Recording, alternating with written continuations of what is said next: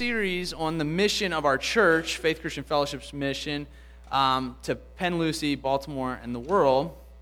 And today we're focusing on serving, in particular, Penn Lucie, which is our neighborhood here that our church is in, from Greenmount over to the Alameda, from 43rd down to 39th. And so we're gonna focus on God's Word today, but we're going to share a little bit of application about what that looks like here. And so the sermon today is called Authentic Service. We want to look at what does it look like to authentically serve as Christians. And so I have 3 points, like every good Presbyterian. And those points are giving the gospel, giving our lives, and giving them dignity. Giving the gospel, giving our lives, and giving them dignity. Please turn with me to 1 Thessalonians chapter 2. We're going to be reading verses 1 through 12 as we get started here. Please follow with me. For you yourselves know, brothers, that our coming to you is not in vain, but though we had already suffered and been shamefully treated at Philippi, as you know, we had boldness in our God to declare to you the gospel of God in the midst of conflict. For our appeal does not spring from error or impurity or any attempt to deceive, but just as we have been approved by God to be entrusted with the gospel, so we speak, not to please man, but to please God, who tests our hearts. For we never came with words of flattery, as you know, or with a pretext for greed. God is witness. Nor did we seek glory from people, whether from you or from others, though we could have made demands as apostles of Christ. But we were gentle among you, like a nursing mother taking care of her own children. So being affectionately desirous of you, we were ready to share with you not only the gospel of God, but also our own selves, because you have become very dear to us. For you remember, brothers, our labor and toil, we worked night and day, that we may not be a burden to any of you, while proclaiming to you the gospel of God. Your witnesses, and God also, how holy and righteous and blameless was our conduct towards you believers. For you know that how like a father and his children, we exhorted you, each one of you, and encouraged you, and charged you to walk in a manner worthy of God, who calls you into his own kingdom and glory. Let's pray. Holy Father, we thank you for this day. We thank you that you have brought us together, Lord, that we would get to hear your word. We pray, Lord, that you would challenge us in what it looks like to serve authentically with the gospel, with our lives, and to the people that we're empowering to follow you and to live holy. Lord Jesus, use this sinner who's preaching today, and Father, I pray that you would allow us to worship you in a way that we're refreshed and you're glorified. And so, Lord, I pray this in the mighty name of Jesus, the only name that saves. Amen. I went to college in Florida at a school called Southeastern University, and that college was a Christian college, an Assembly of God college, and at this college, while I was there was a kind of a theology movement there, because we all had to take Bible classes, called the postmodern or emergent church movement. And a lot of my friends started to kind of question a lot of their faith in this movement and what's really real and is there absolute truth and all these questions. And kind of what it got down to for a lot of people was, at the end of it, they said, well, we're not really sure what all this means, but we know that God would want us to love. And so they kind of tried to throw a little bit of their teaching away that they grew up with and decided to be more active in social engagement, because that's what God really cared about more than anything. And so this was kind of a phenomenon, and where we were in college was we were in Lakeland, which is right in between Tampa, the city of Tampa, and the city of Orlando, and they had just passed 2 laws in both those cities, or one law in one city, one law in the other, that you weren't allowed to feed the homeless, because Florida attracts so many homeless people because of the nice weather. And because of that, they all migrated to Lakeland. So in the particular community we'll be talking about in a minute, there could be around 300 to maybe 500 homeless people, and it wasn't a very large city. But it was just because of the migration. Lakeland's kind of a Bible Belt place. Churches tend to give a lot of food out and resources to people that are homeless. And so it was a nice place to be able to live. So the kids at my college, the students, my fellow students, would engage in this. They'd go out Friday nights and they'd buy pizza and they'd serve them. But they didn't know how to bring anything truth about God, nor did they think it was important. And so this was hard for me because I wanted to engage in that. I saw that as a really good thing those students were doing. They were active, they were getting out there. But I didn't want to give up the Bible. I didn't want to give up God and the way I viewed him through the Bible. And so I wanted to find a place where I could do both. I could really serve, and I could really keep my faith and my orthodox in my religion. And so I ran into a ministry called Parker Street Ministries. A friend on campus worked for them. He's now their pastor of their church, and he's a good friend of ours, and they're in the same denomination as us. And they were located in one of the roughest communities in Lakeland. This is a strip on one of the streets there. It was a bunch of abandoned homes, and a lot of times homeless people lived in there. And they had, and it was actually at one point, I think while I was there, the capital per capita. It was the capital of methamphetamines. So it was a very rough place as far as it was very poor, much poorer than Baltimore. You never saw kids wear any kind of authentic Jordans or Polo or Lacoste. They all had like Walmart clothes for the most part. And it was just very, very poor. However, it wasn't nearly as violent as Baltimore. So I started to go. He invited me, and he actually offered me a job to work there for the summer. Now, this was back in January. And I said, well, before I decide, let me come check you guys out and see what you're about. So I started to serve by coming twice a week after class and tutoring. And I had a bunch of elementary kids that I would tutor. And it was amazing to me. I started to really like it because I met their director, Tim, who lived in the community. And he had been there for 13 years. And he's an Arkansas boy. And he had long hair, which is why I want to have long hair. No, I'm just kidding. And he was a short guy, tried to kind of walk around like he was big. And he drove a pickup truck. He liked country music. And he didn't fit anything in the culture there at all. But God used him. And he came and he would give us a tour around the community and help us to meet people. And it was amazing to me how well he loved and served the people and how much he connected the gospel to all those things. But it was also amazing to me that he just had story after story. It was amazing. He shared one story one time where he was out late at night. He would go witness to the drug dealers on the corner. He'd bring his chair there, and he would sit and read his Bible next to them. He's kind of crazy. And he would do that, and they would ask him to leave, and he would say no because he felt like he wanted to have ownership in this community, and that the problems in this community were going to become his problems. He wasn't going to run from them. And so he kind of had like a warrior heart that was really contagious. It made you like you could run through a wall with Tim. But one time he was walking home, and a guy pulled a gun on his back, and he turned around and he said, "I don't have any money to give you, but I have the gospel to give you." And that guy fell to his knees and gave his life to Christ right there. This guy is not anything special. You meet him, he's just like you and mine. He's an ordinary guy. But he would say these stories. But what happened was I started to think, where did he get this boldness from to serve this way? Where did he learn to have the courage to be an authentic server of God this way? And that's a serious question because for some of us like me, it's scary to go to places that are dangerous or hard and try to interact or do things that are good there or share the gospel there. And so as I think of Tim, I started thinking, what gave him the courage to do that? And that's the question we're going to be asking today. Where do we get the courage, the boldness to be an authentic servant of God in communities in Baltimore and particularly for us in communities like Penn Lucy? Let's go back to our text. And we're going to look at the first 4 verses. But I want to give you a quick history. So this is a letter. This book is a letter to the church in Thessalonica. And the church in Thessalonica was a port city like Baltimore. It had a harbor and had lots of different cultures there. They had Egyptian cults. They had Greek cults. They had a lot of Roman influence. It was under the Roman Empire. And so you had a great diversity of people there.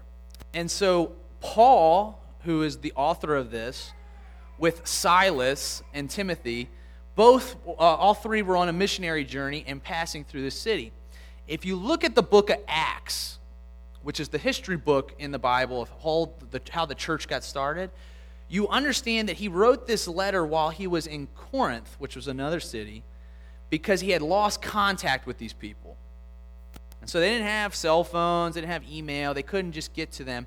When Paul was there last time, the Jewish community kicked him out because he was saying things like Jesus is Lord.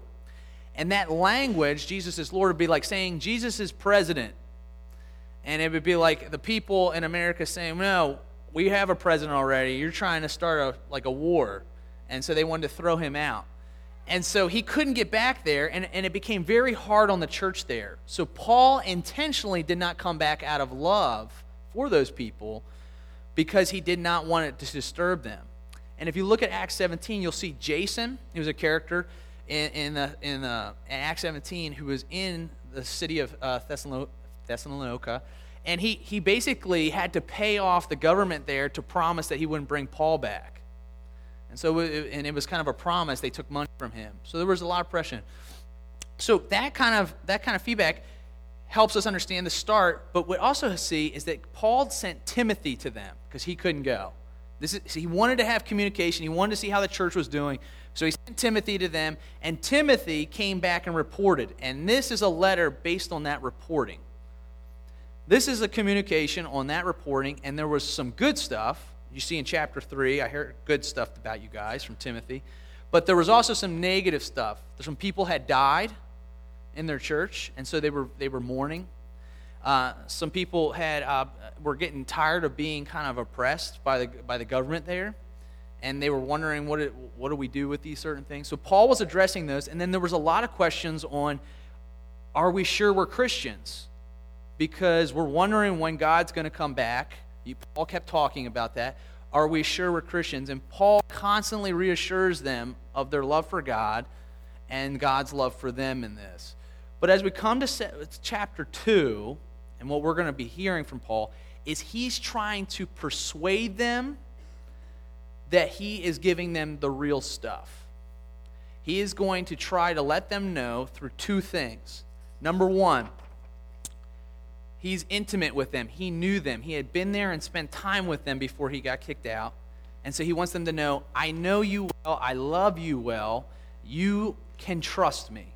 And the second thing is he's going to persuade them, as we're going to see, by some of the things he did while he was there, to show the authenticity of his service and also the gospel that he preached. Let's look at verse 1. For you yourselves know, brothers. Now let's stop there. The word brothers is a term of endearment. He's not saying you guys or friends. He puts them in his family, which is very interesting because when you think of a church, right there is the language of family, right? He doesn't identify them just as friends, but as people that he loves. Keep going. That our coming to you was not in vain, but though we had already suffered and been shamefully treated in Philippi, as you know, we had boldness in our God. There, Paul is now using a language that I know you, as you know, he says. He's saying, I know that you know, right?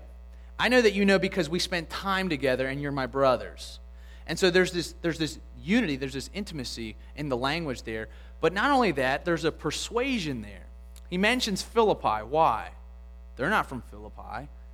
He mentions it because they know what happened to him in Philippi, and we do too from the book of Acts, that Paul was imprisoned there. He was beaten there, he was imprisoned there, and they treated him shamefully and unjustly there. And Paul basically wanted to put a quit in it. He said, I've had enough, basically. He didn't actually say that, but I'm saying that for him. Him and Timothy probably wanted to call quits there because it was getting hard. But God wanted them to go, and so he called them to go. And so he says, look, you know how bad it was in Philippi, right? But we still came to you because even though we knew it was going to be bad where you guys were too. Let's do a little application here. God sends Christians to dangerous places, doesn't he? God sends people to places that are hard. He sends people to places that are not desirable. He sends people to places that aren't always where we want to go. But he says we had a boldness. And we're going to come back to that word boldness throughout this sermon. But he had a boldness to go anyways. But the point here is that God uses those things, when we're obedient to him, to be authentic witnesses of the gospel. Because what does he say? We were bold in what? We were boldness in our God to declare to you the gospel of God. The message, God cares about the message being going forward. The gospel is always preached with words, and it's always preached to people in relationship with words. And if we don't go, they will not hear, and if they do not hear, they will not know. God knows this, and Paul knew this, and that's why it was dear to him to go to these people. But he didn't go originally because he cared about the people. He went originally because he cared about God and what God wanted. And so what we need to realize is that God cares about communities like Penn Lucy. He cares about communities like Lutherville. He cares about communities everywhere. And one thing Tim said to me that was very encouraging, it makes me feel small, makes God feel big, is that God was here a long time before I ever came, and he'll be here a long time after I leave. It's not our ministry, it's his ministry. And it's a wonderful gift to be a part of it. It's a wonderful gift to be a part of it. But Paul's willing to enter into here was the gospel, and I need to hit on what that is. What is the gospel? Let me pull up here. The gospel for us as individuals is this. I use this in youth group a lot. Jesus is over here, and we are over here on the other side as his enemies. Okay? And there's a transaction that happened at the cross when Jesus died because he lived a perfect holy life and we lived nothing but a sinful, rebellious life against God. That once we repent, that means that we recognize that. That means that we turn from that and we look towards Jesus as our only hope. This is what happens. We become the righteousness and perfect record of Jesus. So when God looks at you, he no longer sees you, but he sees Jesus' perfect record on you. And his delight is on you. And when he said things like, "This is my son who I'm well pleased with," he says that of you. But not only that, there's a transaction where we give our sin, our dishonor, our punishment, our hate, our enemyship, I know that's not a real word, but you get what I mean, to Jesus at the cross, and we surrender our lives and become his, last part, his witnesses. So this is the gospel that he's bringing forth. And there are three misconceptions of the gospel that I deal with often in ministry, particularly with youth. Number one, that God is a petty rule keeper. I broke a rule. Does God really care? Is it that big a deal that I broke a rule? If you're asking that question, I don't think that you're starting at the right point. I would start with, what is the definition of sin? Sin isn't that you just broke a rule. It's not. Sin is a heart condition that says, I am king and God is not. And when you start to understand sin in that way, because you look at it as you say, I have an agenda, God has an agenda, I've chosen my agenda to be more important than God's. And when we start to see that, you can see your offense before the king of the universe. That you, his creation, have said, I rather rule myself. When you understand sin that way, then you can understand the gospel much better. If you think of it just as a bunch of rules, then God does become a petty rule keeper. But if you think of it as a heart condition where I am trying to have my own kingdom, and God's kingdom is the only real kingdom, then you realize you're at war, and that's why I use the word enemies. The second one is this, that I believe in Jesus, I will receive blessings and will have the best life now. I don't like bad-mouthing anybody, but The Best Life Now by Joel Osteen is just a bunch of crap. And if you're reading it, please stop. He's a really nice guy. He's good at being therapeutic, but he doesn't preach the gospel. And the gospel is something that it allows us to have joy here and now because we are so loved, because we are children of God now, because we know that no matter what happens to us here, we will be with God forever, and that God provides. David said he never has seen the people of God go hungry. He does provide. But he does not try to help you have a therapeutic, wonderful life here and now necessarily based on receiving him. That's a manipulating into people to join your church or to join your ministry. And I have to be careful of it because I might not do it necessarily with money and things, but as a youth pastor, I can do it with games. I can do it with trips. I can do it with a bunch of other stuff. And if we're not careful, we're manipulating people into being a part of something that is supposed to be about God. We want to be authentic. This is not authentic.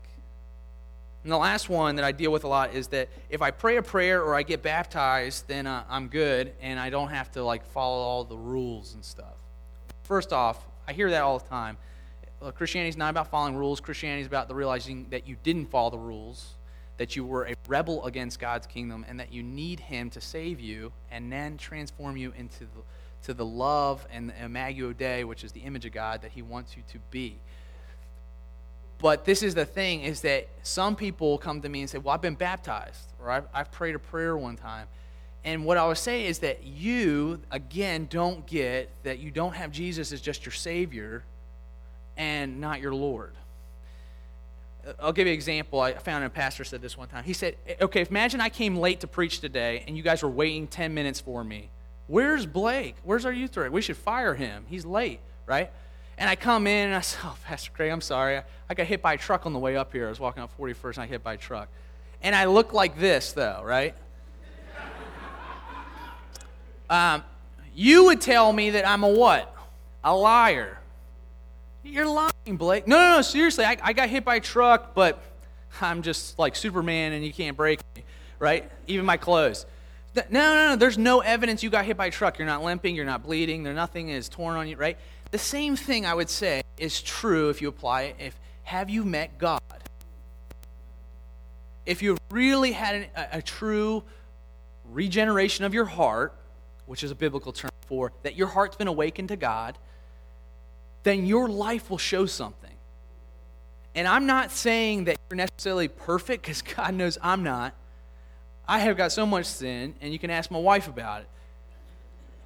But what I am saying is this, is that if you don't have any difference in you from that moment that you said you became a follower of Jesus, and you look just the same as you always have, I really want to question if you really know Jesus.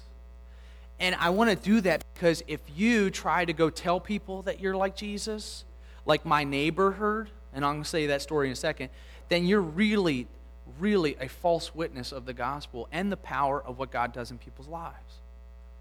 And it's a false testimony to the whole church. We need to make sure that we are truly saved. That's a huge thing, not just for our own eternal purposes, but for the idea that we represent God as witnesses. That's huge. My neighbor Jermaine drove me the other day to the airport. He's just a wonderful guy. And he helps out with the youth ministry. They've been chaperones before him and his wife Miracle. And their kids, all four of their kids are in our youth ministry. And but he wanted to share with me that he's an atheist and he doesn't believe in any of this stuff. And he was like, he wanted to see if I would change my relationship with him. And I don't. I love him just the same. He's the man. And he can cook, man. That guy can cook. He makes some great meals. And we'll watch the game together and stuff. But he wanted to share. And when I kept hearing as he was talking about why he's an atheist, he said he went to the church growing up. And his grandma used to bring him. And the pastor always talked about money. And he drove a nice car, and it was always about money, and there was a ton of people in there being phony. He kept talking about the phoniness of the church. And the last thing he really said was that he even knew drug dealers who were Christians, and they would say things like to him they were friends with him, say like, man, I almost got busted by the cops, but I was praying and God delivered me so I can keep selling. witnesses is that of who we are. They're associating with us together. And I want to call people out that they're not with us when they're not really with us. Not because I don't want them to be, but because it's confusing to my neighbors. It's confusing to your neighbors. And so when we try to say what the church really is, we tend to get this kind of false, this false assurance that they're Christians when they're not. And then they're witnessing that they are when they're not. Real Christians are like the New Testament. And that doesn't mean we're perfect, but it means that it is just full of hard times, but we find joy in Jesus. We find joy in the Christian community together. We find joy in the fact that we know that God's won the battle even when it looks like a loss. And let me tell you, there's a lot of losses doing ministries in places like Penn Lucy. There's a lot of losses. But the gospel isn't just something we do with our words.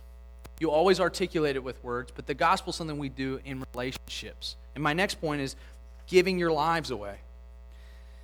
And there's three things I want to hit here. One, Paul and Timothy and Silas, they were real. If there's one thing that people in Penn Lucy know well, and I love this about it, because this was not how it was where I grew up in Lutherville, they can find out a phony real quick. They can tell when you're a fake. And if you want to act a certain way or try to be something to fit in and look good and all those things, they're gonna figure that out real quick. And Paul and Timothy and Silas did the same thing, the principle of being real. And this is the truth. The gospel allows you to be real. Because I can admit that I'm a full sinner and I need God's grace, and I don't have to care what you think about me. I should be caring about what God thinks about me. And in that, I can be the most authentic Blake I can be. Right? Number two, so they were real. Number two, they were caring. Verse 6, 7, and 9. We're going to look at those. And number three, they were relational. Number one, they were real. Look at 5, 6 real quick. For we never came with words of flattery, as you know, nor with the pretext for greed. Stop there. He's saying we didn't come to you to tickle your ears and say nice things that you wanted to hear. I don't like when people come and say things that are hard in my life, but I do appreciate them in some ways. And I know that they're probably telling the truth, which is pretty admirable. Number two, they didn't come for greed. And if you look over in verse 9 real quick with me, look over there. It says, for you remember, brothers, our labor and toil, we worked night and day that we might not be a burden to any of you while we proclaim the gospel of God. Money can be a stumbling block to people with hearing the gospel. I just talked to somebody the other day. They were at a church. They were trying out a new church, and they showed up on one week where somebody was just trying to talk about money. Let me tell you something. Your pastor, we work. It's okay to pay us. I'm not saying that that's wrong. What I am saying, though, is that if we start asking for more money so that we can have mansions or we can have nicer cars and things like that, you have a right to question why we're in this. Because the main heart of what we're trying to do, it should be about Christ. And I don't want anybody here to feel guilty if you have money. I come from money. The only difference between rich people and poor people, I tell the kids all the time, is that rich people can hide their sin a little bit better. That's it. You might have a little bit more opportunities with material things and all that other great stuff, but the real difference between God is that you can just hide your sin from other people better because you have a bigger house and a further away community and a nicer car and you can look better. Rather, when you live in an urban environment where everybody's close to one another, when you're yelling at your wife, everybody hears it. Right? Or when you got your stuff coming outside in the front yard, everybody sees it. That's the only difference. They were real. They were real, and we need to be real. Because if we are false, if we're trying to be something we're not, people will not only pick up on that, but they will also find that the message of the gospel will be phony. Number two, they were caring. Look at verse 7. But we were gentle among you like nursing mothers, taking care of their own children. When you come into places, wherever you're ministering, and in particular here in Penn Lucy, you need to take time to listen to people. You need to take time to care about people. You need to think of the needs and not just the gospel being proclaimed and then we're leaving. That's not love. That's not what God wants. God wants redemption. Let me repeat that. God wants redemption. He doesn't just want people to get saved and leave. He wants people to be restored, and that takes time.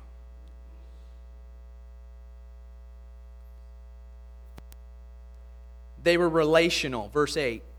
So being affectionately desirous of you, we were ready to share with you not only the gospel of God, but also our own selves, because you had become very dear to us. Listen to the language. He says, desirous of you. We wish we could be there with you. I wish I was right there with you right now. They wanted to be with it. The word desirous actually, it can have a definition of longing to love in the Greek. Longing to love you. You were ready to share with you not only the gospel, but our own selves or our own lives. Paul cared about them. He knew them. He was saying, listen to what we have to say because we really love you. We were ready to endure conflict for you. We were ready to leave and be with you. We didn't ask for money from you. We came because we genuinely loved God and He called us, and we learned to genuinely love you. That's what it looks like when we talk about relocating and reconciling. When you go anywhere, wherever you're at, be there, know the people, and love them. And I want to challenge you that if you should think about that in a Penn Lucy way. Maybe not live here, but maybe it is live here. I love living here. We came home from North Carolina, and Lisa said, I love being home. This is our home. We don't feel like we're in some sort of mission. I love my neighbors. I don't want to leave. This is a place that I like to call home. You know? And that's because it's become a genuine relationship with people. And I've realized that in a relationship, it's not I serve you and you receive. It's I serve you, you serve me, I receive, you receive. It's a dual thing. Let me share quickly a couple pictures of just a couple kids that I've met. These are the first group of seniors that I had. Actually, the second group of seniors I had graduate. And when they were sophomores when I got here, 21 now, and we still hang out. We still call each other and text, and we'll do. I think a couple of them were in my fantasy football league. But these guys were guys that accepted me and allowed me to build more relationships in this community. And had they not done that, I wouldn't have met most of the kids I know today. These guys, I've cried with these guys. I've had these guys over for dinner. I have learned their lives. I've been to their houses. I've met their cousins, their mothers, their grandmothers. It has been a pleasure to know them. And I wouldn't have done that had I not been encouraged by God. And I'm not saying this because I'm great. I'm sharing my story to hope that God builds into you a story. I'm not sharing this because I'm great. I'm really terrible. These guys accepted me. I can tell you, I went down to Walter P. basketball court. You can't just walk up to Walter P. basketball court when you look like me, okay? These guys say, he's cool, he's with us. You need that, you know? Next picture. This is my wedding day. These are three guys from Lakeland that just had a tremendous impact on us. That's Shaquille Emmanuel, and I forgot him over there. No, I'm just kidding. We used to call, it's pretty funny, you'll see the next picture. We used to call him Turtle because he was big and he looked like a turtle. Flip to the next picture. That's him down here at the bottom. He lost like 60 pounds. And what he taught me was just, man, look at his ability to be someone so young and driven at his age, you know, in 8th grade, to be able to go and do that. And he decided he was going to bike everywhere. So, but these guys are all graduated from high school now, or seniors. The top left is senior. And when I come home, their moms just like, I'm just amazed at how much they still like love me and hug me and just they just like embrace me for what I've been able to impact on their kids. But they don't realize how when I first started out in urban ministry, these were my first guys. I came from a Young Life background. I didn't know anything about discipline and being tough and all that kind of stuff as far as with kids. They ran me over my class was like flipped upside down, and these two guys at the bottom had to really coach me. Mr. Blake, you got to do this. Mr. Blake, you got to punish this kid now. Here, you want to take over? It's like, I didn't know what I was doing. But you realize that even with youth, and even youth from the communities that we're serving, they're teaching me so many things. And what you don't realize sometimes as Christians, we tend to get a savior complex, and we go into places and we think we're the savior when we realize Jesus is the savior. And if you do that, what you're doing is you're making yourself God again. You see, you're sinning. You need to repent of that, and you need to think of those people with value. You need to think of yourself in a more humble way. You need to realize that people cross-cultural and people maybe on a lower economic status have so much to offer you. Next picture real quick, and I'll finish. This is Seven and Elijah. They're from the Penn Lucy community. You see Seven, he's the most holy person in church because he comes to both the 8:30 and the 11 every week. Most of you guys aren't even awake at that time, are you? I wouldn't be either if I didn't have to preach. Seven and Elijah come over for Christmas every year for the last 5 years. We're missing 2 pictures, but we have gotten to meet them, and because we've gotten to meet them and love them and pour them, we got to meet their mother, who's just a prayer warrior. She goes to Church of the Redeemed down the street, and she is just the most amazing woman. She has really helped me be able to connect with other people in the community. If it wasn't for her, I wouldn't know maybe half the people I know. She's prayed for us so many times. She's texted me at night and just felt like the Lord's telling me to pray for you, Blake. And I'm just so blessed by her. I would never have met her, if I didn't listen to God and take the calling I think like He gave me and my wife. And so you miss out on those things. You realize how wonderful some of these people are in Penn Lucy. In the next picture, Mark Quest. We got to go to a Ravens game. He's a Giants fan, but he has recently repented of being so angry towards the Ravens. So we're thankful for him. Mark Quest has helped me as a sinner lower my stereotypes that there are not that many smart people in communities like this. He's brilliant. He's so smart. And if you get to know him and talk to him, he might not have the academic language that you think of with smart people, but if you really listen to him, he is so wise and smart with so many things. And I'm just amazed. We always have a joke whenever I drop him off, we have to park for 30 minutes and talk. And my wife always texts me, "Where are you?" And it's just we just have the best conversations. He's a true brother in Christ. And I just love him, and I'm thankful for him. But here's the thing. Paul, Silas, and Timothy, they were all relational with the gospel ministry. And the last point I want to hit is in verses 11 and 12 as we close out today.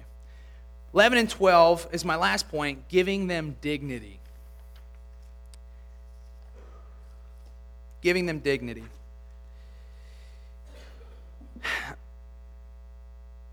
For you know how, like a father with his children, we exhorted each one of you and encouraged you and charged you to walk in a manner worthy of God, who calls you into His own kingdom and glory. There are 3 things Paul ends with there. We exhorted you, we charged you, and we encouraged you. Those are all words of language that say that we want you to be independent of us, not dependent on us. Spiritually, they want them to grow to become followers of God where they didn't need them to be stopping in all the time. The end game is to empower people. And if you're not doing ministry that way, then what you're doing is you're creating a charity like we talked about earlier.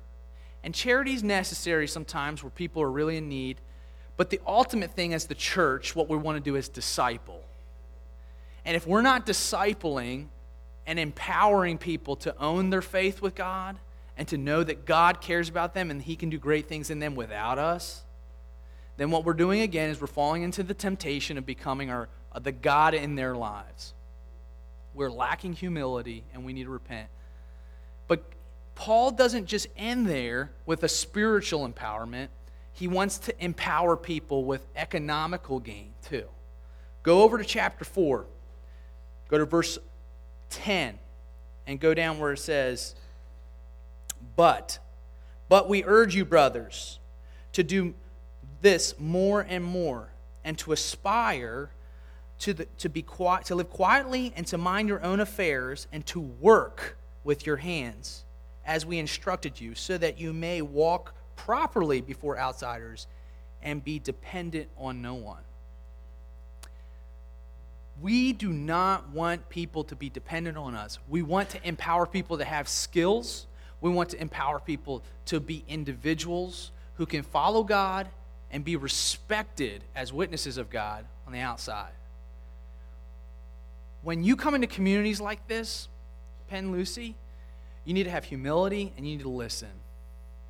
Bring the gospel, bring it with words, bring it with your life, but listen, because those stories God uses to change you, and God uses your story to change them. But this is the thing. You must understand that unless you get people to learn how to have the skills with their hands or with their minds today to be able to provide for themselves, they're going to be stuck. And we as a church don't want them to be. We as a church want to pray. We as a church want to give our time and our resources to empower people to be followers of Jesus and learn how to read the scriptures, go to church, and learn the means of grace to be holy. But we also want to teach them out of our lives and our want to worship God, that we want them to be successful here in a way where they can walk respectfully and have dignity. We want that for people. I lose the microphone? Okay, I got it. So let's close on the question we started with. I asked a question in the beginning. I said, how did my friend Tim get this boldness to be able to serve authentically like this? Right? That was our opening question. And the answer is this. It's the same way Paul, in this text, got his boldness. It's in understanding and knowing and loving Jesus Christ. Listen to this.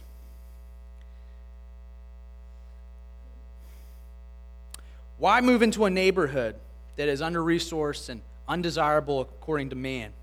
Because Jesus left heaven and moved into a neighborhood that was undesirable. John 1:14.